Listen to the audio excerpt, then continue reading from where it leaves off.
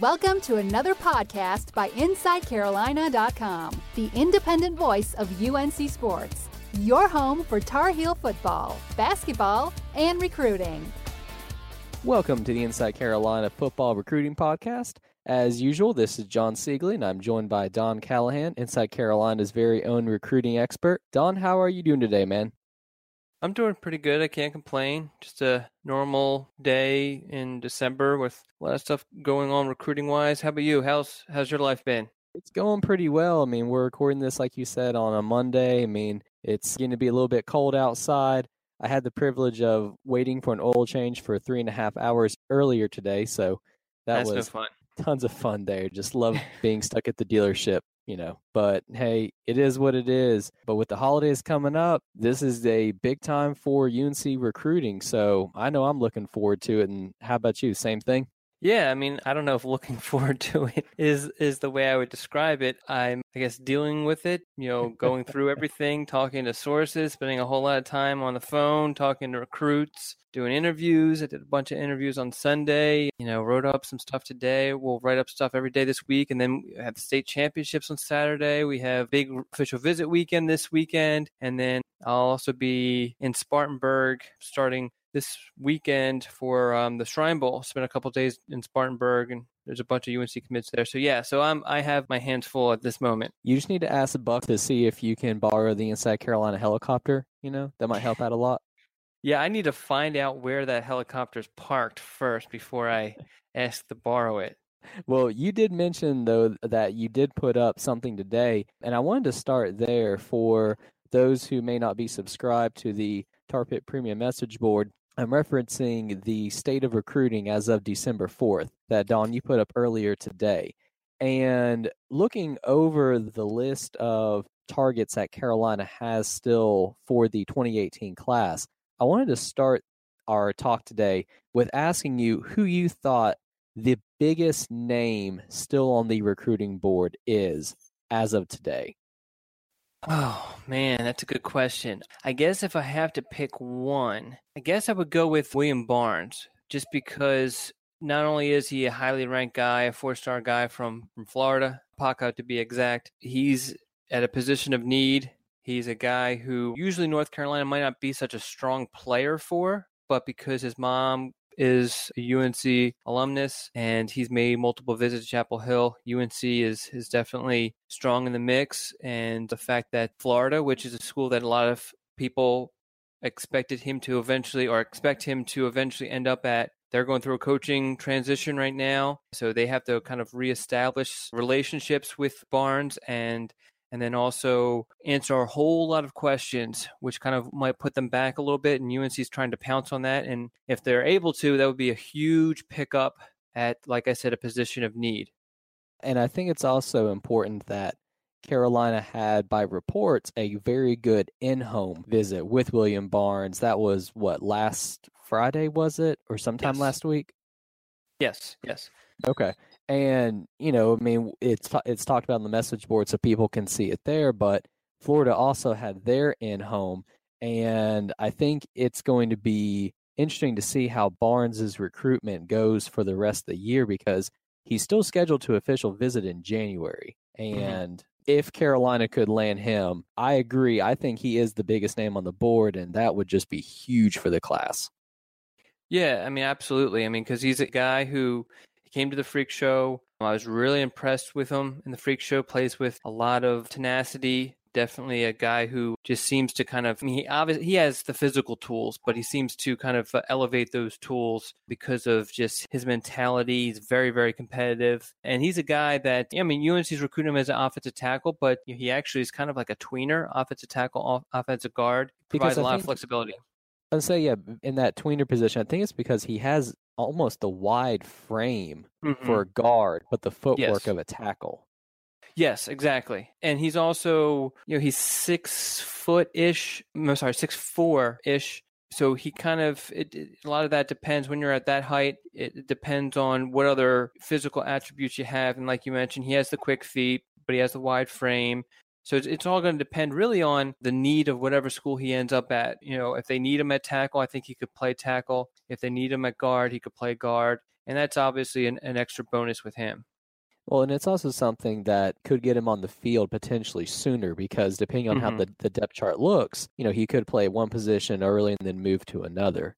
Absolutely. Yeah, no, I definitely agree. And, a school might start to kind of figure out, okay, this is where he's going to end up, but I have an upperclassman at that position, so let me use Barnes at this position where I need some help at. So, yeah, no, I absolutely agree with your assessment there. All right. And then moving on to the next question I had for you, Don. So we've already mentioned Barnes, so you can't use him for this one.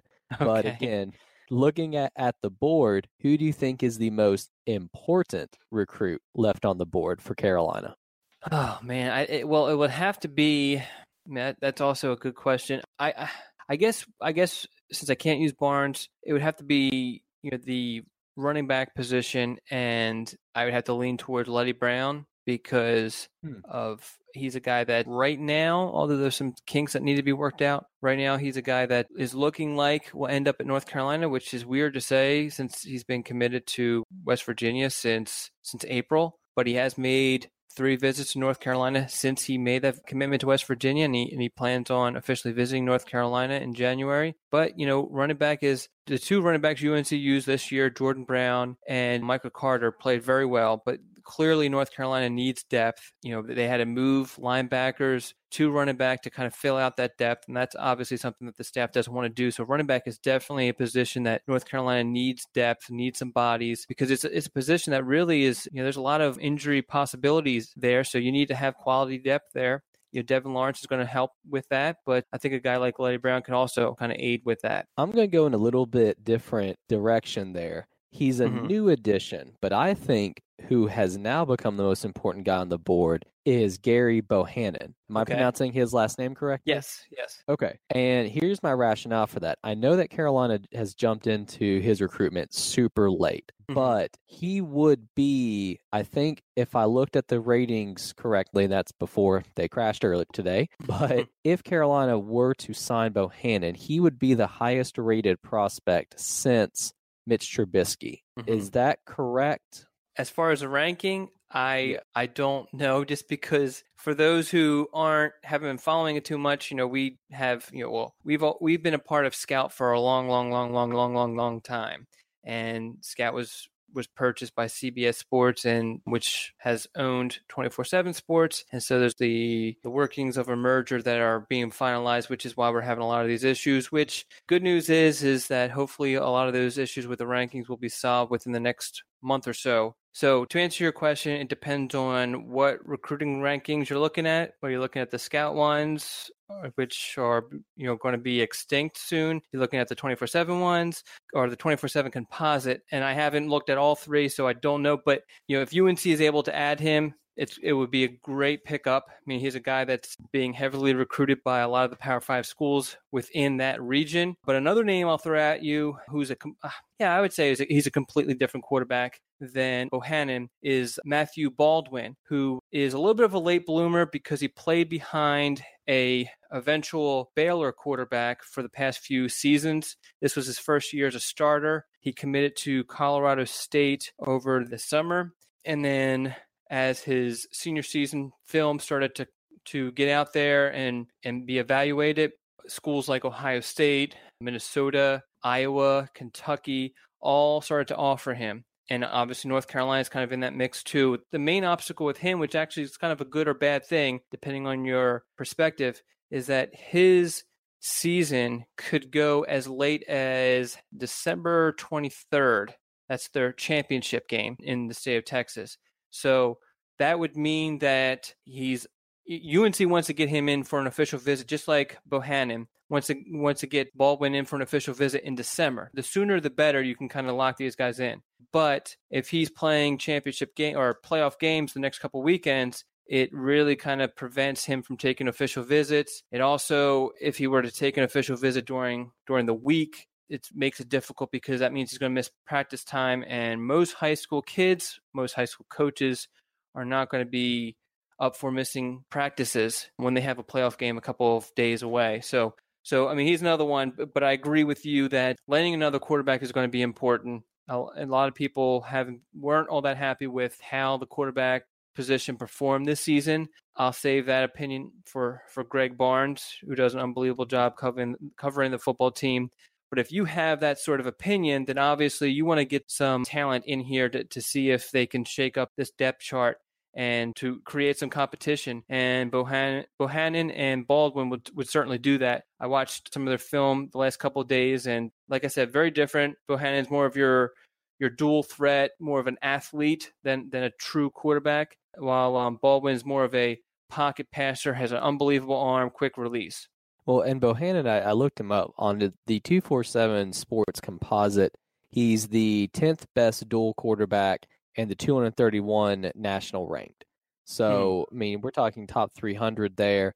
But I get where you're coming from, though, with Baldwin, because with Bohannon and a dual threat, I guess that is kind of in the mold as what Carolina has right now with Jace Ruder, who also, he just became a 4-star on the 247 Sports Composite. Yeah. So I guess if you brought him and Jace in, it could be a situation of you have guys with similar skill sets, but that pocket passing that Baldwin brings, that's also interesting to consider, though. Yeah, it's very similar to what they had when Tyler Shook was committed, because Tyler Shook I'm not going to say he had mobility. I mean, he wasn't a statue back there, but, his biggest asset was his ability to throw, particularly the deep ball. He had great touch on his deep ball. He was a pocket passer, very similar to Baldwin, whereas, as you mentioned, Bohannon is more of a athlete quarterback, which is very similar to Jace Ruder. So me personally, I'm not saying that this is UNC's mindset, because I think that to them, they'll take two athletes and kind of see which one develops. I think it might be better to have one of each, so then you have the option, and you have more options out there when you have a variety of tools in your toolbox. Absolutely. And then the third question that I have, Don, before we take our commercial break here, is looking at the board again. I'm going to ask you to play Nostradamus a little bit here. Who do you think is the most likely prospect to commit to the Heels?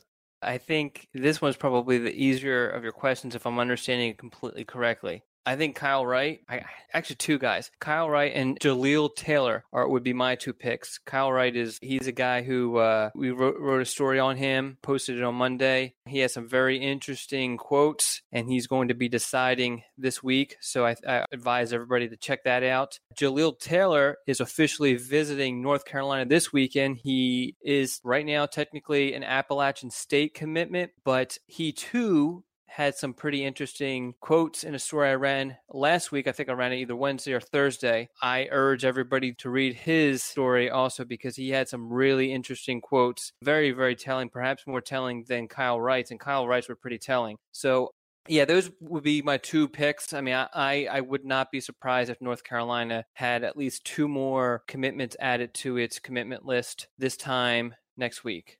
Well, both of those guys are at positions where the staff is trying to get additional depth too, right? I mean, especially with Jaleel Taylor on the defensive line. Yeah, I mean, for a while there, UNC was just targeting 3 defensive linemen, and the way things kind of worked out, they decided to expand that a little bit more. They took, guys who, there's some guys who are traditional defensive ends, like a Chris Collins. And then you have a guy like Lance Toure, which we've spoken about the last couple of weeks, who will probably be a defensive end, but you can kind of see him being a defensive tackle depending on how he matures.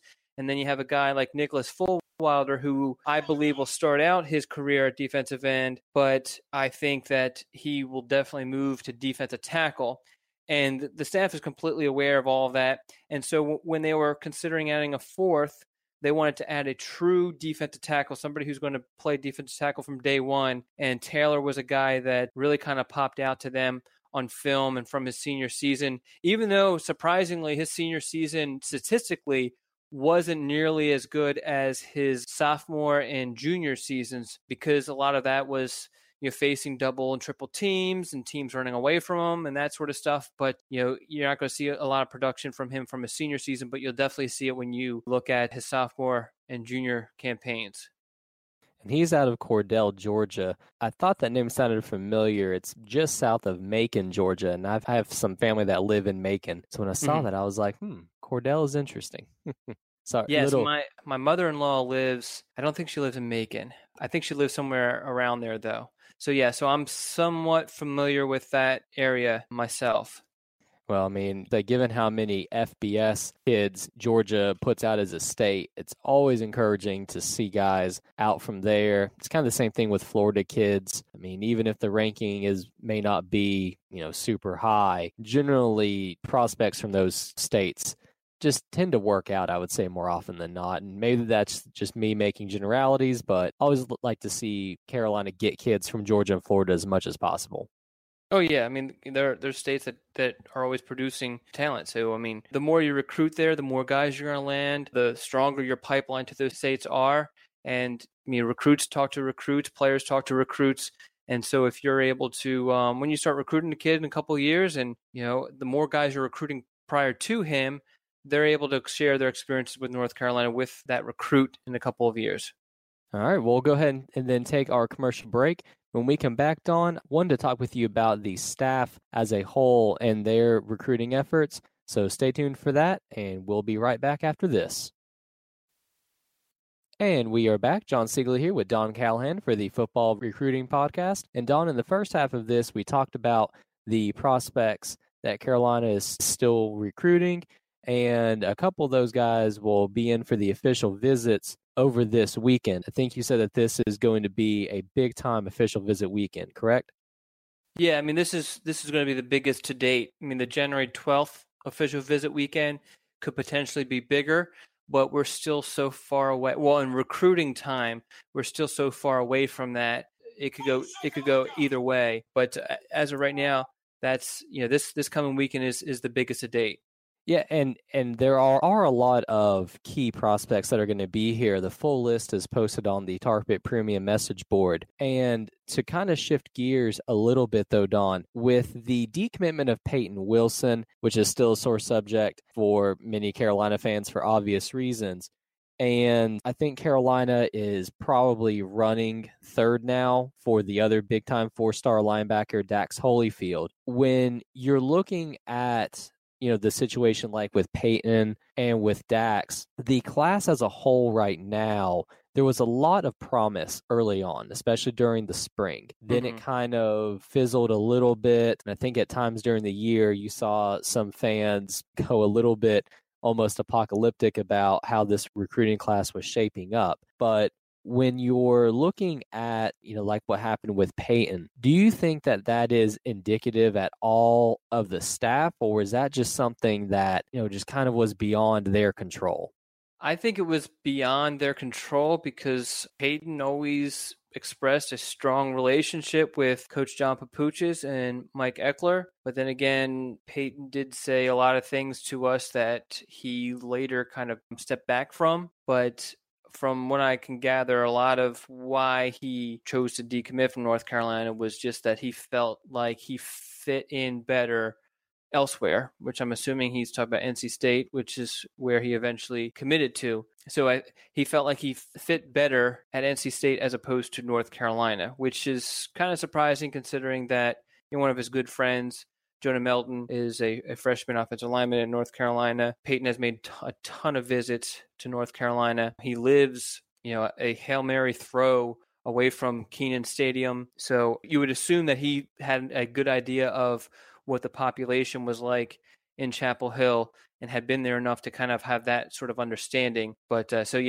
supposedly that's the reason why he made the switch. And to talk about, I guess, the staff then, and I mean, it's one of those things where, sometimes if a kid just like with Peyton, if he changes his mind, he changes his mind. I just don't know, if there was anything the staff could have done to maybe allay fears or what he was feeling. And obviously we're never going to know the answer to that, but I've seen the message board talk about how the staff right now seems to not be recruiting at the same level that previous staff like Butch and even some will throw out there Bunting. And I've also seen that where some people say that the staff lacks maybe that one ace recruiter. But when you're looking at the classes, is that, in your opinion, a valid criticism, or is Fedora and his staff recruiting at basically historical norms for Carolina? Well, I mean, obviously we can look at the numbers and kind of make some sort of determination.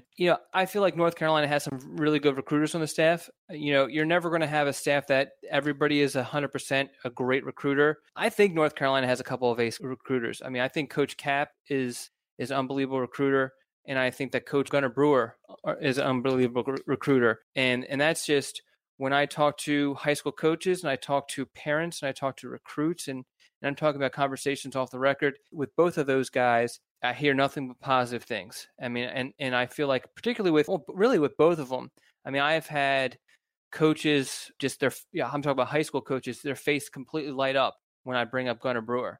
I mean, everybody seems to love Coach Brewer. He's very, very, very personable, seems to know everybody. And I'm not just talking about people who are in the football industry. He knows people. He knows bartenders, waitresses, people who work at hotels. I mean, he just seems to know everybody, and everybody seems to really, really, really love Coach Brewer. Coach Cap, just like Coach Brewer, is just a grinder. He's very personable. He's a guy who, whenever a recruit has a question about something, they feel very comfortable to reach out to Coach Cap, and they feel like he's always there for them. So I mean, to me, I feel like those two are aces on UNC staff, and there's some other guys who are just grinders like Chad Scott. I feel like DeAndre Smith is a grinder. He's kind of a little bit more low key than the other ones, but I mean he works his butt off. But yeah, I mean I think they have some good guys on their staff. I mean, but there's obviously you're never going to have from 1 to 9 and eventually 1 to 10, you're not going to have unbelievable recruiters. You mentioned Brewer and Cap, and I agree. Those are the two best recruiters that Carolina has on staff right now. But when you're talking about Coach Fedora himself, when you're talking generally in a recruitment for a kid, do you often look at the head coach, or, is most of the heavy lifting really done by the position coach or the assigned recruiter? Well, it's kind of like what you said. I mean, the assistant coaches, they're doing a lot of the grinding, a lot of the, tons of visits. And just because of the way the NCAA rule book is made up, head coaches are limited to basically being closers. A head coach can only make an in-home visit once during the contact period, whereas an assistant coach can visit at least once a week or no more than once a week. And that's what you're going to see is that the top targets for UNC and the commits, they're all going to get in-home visits from UNC's coaches or UNC assistant coaches at least once a week or only once a week. I'm sorry, I keep on messing up with that. But they will strategically bring in Coach Fedora. So what you'll see is he'll do the majority right now because it's early in the contact period. He'll do a lot of the commits to kind of make, firm things up with them. Maybe he'll go in with a uncommitted guy who is getting close to making a decision, or maybe he'll go in with a guy committed elsewhere that you want to kind of give enough push to kind of get him to visit or get him to rethink his commitment. But you basically have to be really, really, really strategic with how you, I guess, deploy Coach Fedora. So that's basically kind of like the knockout punch. And if you throw it too early, then it might lose its sting. If you try to throw it too late, it might be too late with a particular coach. So yes, I mean, that's really, and that's the case, not just with the contact period, during the spring evaluation period, head coaches aren't allowed on the road. During visits, I mean, they'll be around for a lot of things, but there's only one head coach. So obviously they can't be a shadow to a recruit. I mean, you might do that in special situations, but for the most part, you want to kind of just have Fedora be around for meals and other activities to kind of hang out, and then, use them as the last meeting during an official visit to try to close out and hopefully kind of land a commitment. And that's really where commitments typically happen, is they happen during that meeting with Coach Fedora right before a recruit's about to end his official visit. So, yeah, I mean, what you're saying has a lot of validity to it. The assistant coaches do a lot of the grinding, a lot of the pounding the pavement sort of thing. I know I'm using a lot of cliches here, but I mean, they're the ones that, they're making a lot of phone calls, talking to a lot of different people, and the head coach is just there to kind of just if it's needed to, give you that big swing. And let me ask you this then, from what you've heard from talking to prospects and then kids after they have committed, do you think that Coach Fedora, does he deliver a pretty good knockout punch there as you've been using? Yeah, I mean, from everything I've heard from recruits and their parents and everything, it's all been positive stuff. It's as far as, everybody comments on his energy and feeling like they want him to lead them because he's just so energetic and he has this vision and he's one of those guys that just has that air, has that excitement that just kind of filters out to everybody he talks to, and really the high school coaches, love the fact that he pays attention to them, does a lot of things that Butch Davis didn't really do. I mean, there was a lot of negative stuff, kind of whispers here and there from high school coaches about Butch Davis and some of the guys that are on staff too. They felt like the high school coaches felt like they weren't being taken care of in certain situations. But, UNC does stuff like ever since Coach Fedora became head coach, they've been guest speakers for it actually turns out to be a pretty big football clinic in Concord, right outside of Charlotte. They've been doing every April or May. And the coaches, the first couple of years I did a story on it, and everything was always positive. They really appreciate the coaches would take time out of their week to come and speak. And because for a lot of them, the spring evaluation period is, you make a lot of visits to schools and everything. And then at night you go back to your hotel and get some rest or maybe do additional work. But they were actually spending some time at night, spending time with the high school coaches, and the coaches appreciated that. And there's a lot of other things that the coaching staff does that really has been very welcoming to the high school coaches. And that stuff pays dividends in the long run. Absolutely, it does. I mean, that's where I think it starts and ends with, frankly, with a lot of these kids, especially when you're talking about from these top tier programs in North Carolina, like Mallard Creek, Wake Forest, all of those, which coincidentally they play Saturday for the championship game, which I believe Inside Carolina will have coverage of. So really looking forward to that.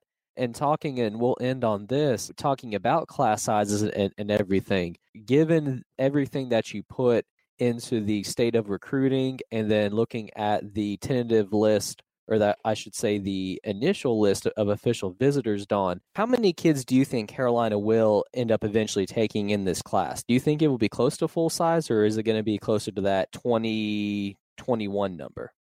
I think closer to that 2021 number when all is said and done. Right now they're probably targeting 18, 19. And they are talking about kind of expanding that a little bit based off of what they feel like is going to happen with attrition. So I think it's much, much safer to assume 20-ish than to assume 25. We'll go ahead then and end this podcast then, Dawn. I encourage everybody to check out the state of recruiting on the Tar Pit Premium Message Board. Also check out the official visit weekend thread. You'll be updating that throughout the week as we get more names, right? Yeah, I mean, there'll be things that will happen. Sadly, there could be potential removals from that list as things kind of happen. Recruits might pull out of their official visit. There could be additions. I know of a couple guys the coaching staff is trying to get in for this weekend. When we're able to confirm that stuff, we'll be adding it. So I definitely urge people to check it out throughout the week. But yeah, I mean, just to echo what you said about the state of recruiting thread, there's a lot of information in there. I spoke to taking away recruits. I spoke to over a dozen sources to put that together. Obviously, I spoke to recruits also, and you obviously have to get a lot of different sides of the story. So there's a ton of information in there. And I mean, especially right now where there's just a lot can happen, in the next couple of months, there's a lot of information to kind of guide you along the way. It was almost staggering to see everything there. You probably had to burn a lot of favors to get those sources there, Don. Yeah, absolutely. Absolutely. Yeah. But it is worth it, man. I mean, you hardest worker guy that I've seen. So I know I speak for myself. Oh, no problem. I mean, I speak for myself, but I feel like most of the Inside Carolina community, when I say thanks for doing all this. And yeah, also looking forward to potentially hearing about what happens on the big Mallard Creek and Wake Forest matchup on Saturday. Yeah, absolutely. And, we'll be at that game and then also Harding, which has probably the top running back or one of the top running backs in the nation for the 2019 class. We'll be at that game. And as I said earlier, right after the state championships, I'm heading down to Spartanburg, where the Shrine Bowl will be played. In addition to a bunch of UNC commits, Dax Holyfield will be playing in it. Rick Sandage will be playing in it. There's some interesting developments on his end that were in the state of recruiting that I'll let you kind of read. I won't ruin the surprise there, but hope to get some more information on him at the Shrine Bowl. But yeah, so we'll have tons of stuff coming out of this weekend. Well, the season may be over with, but recruiting is really just getting ramped up. I'm looking forward to it, Don. Thanks again for talking with me today, man. No problem. Thanks for listening to InsideCarolina.com, the independent voice of UNC Sports, your home for Tar Heel football, basketball, and recruiting.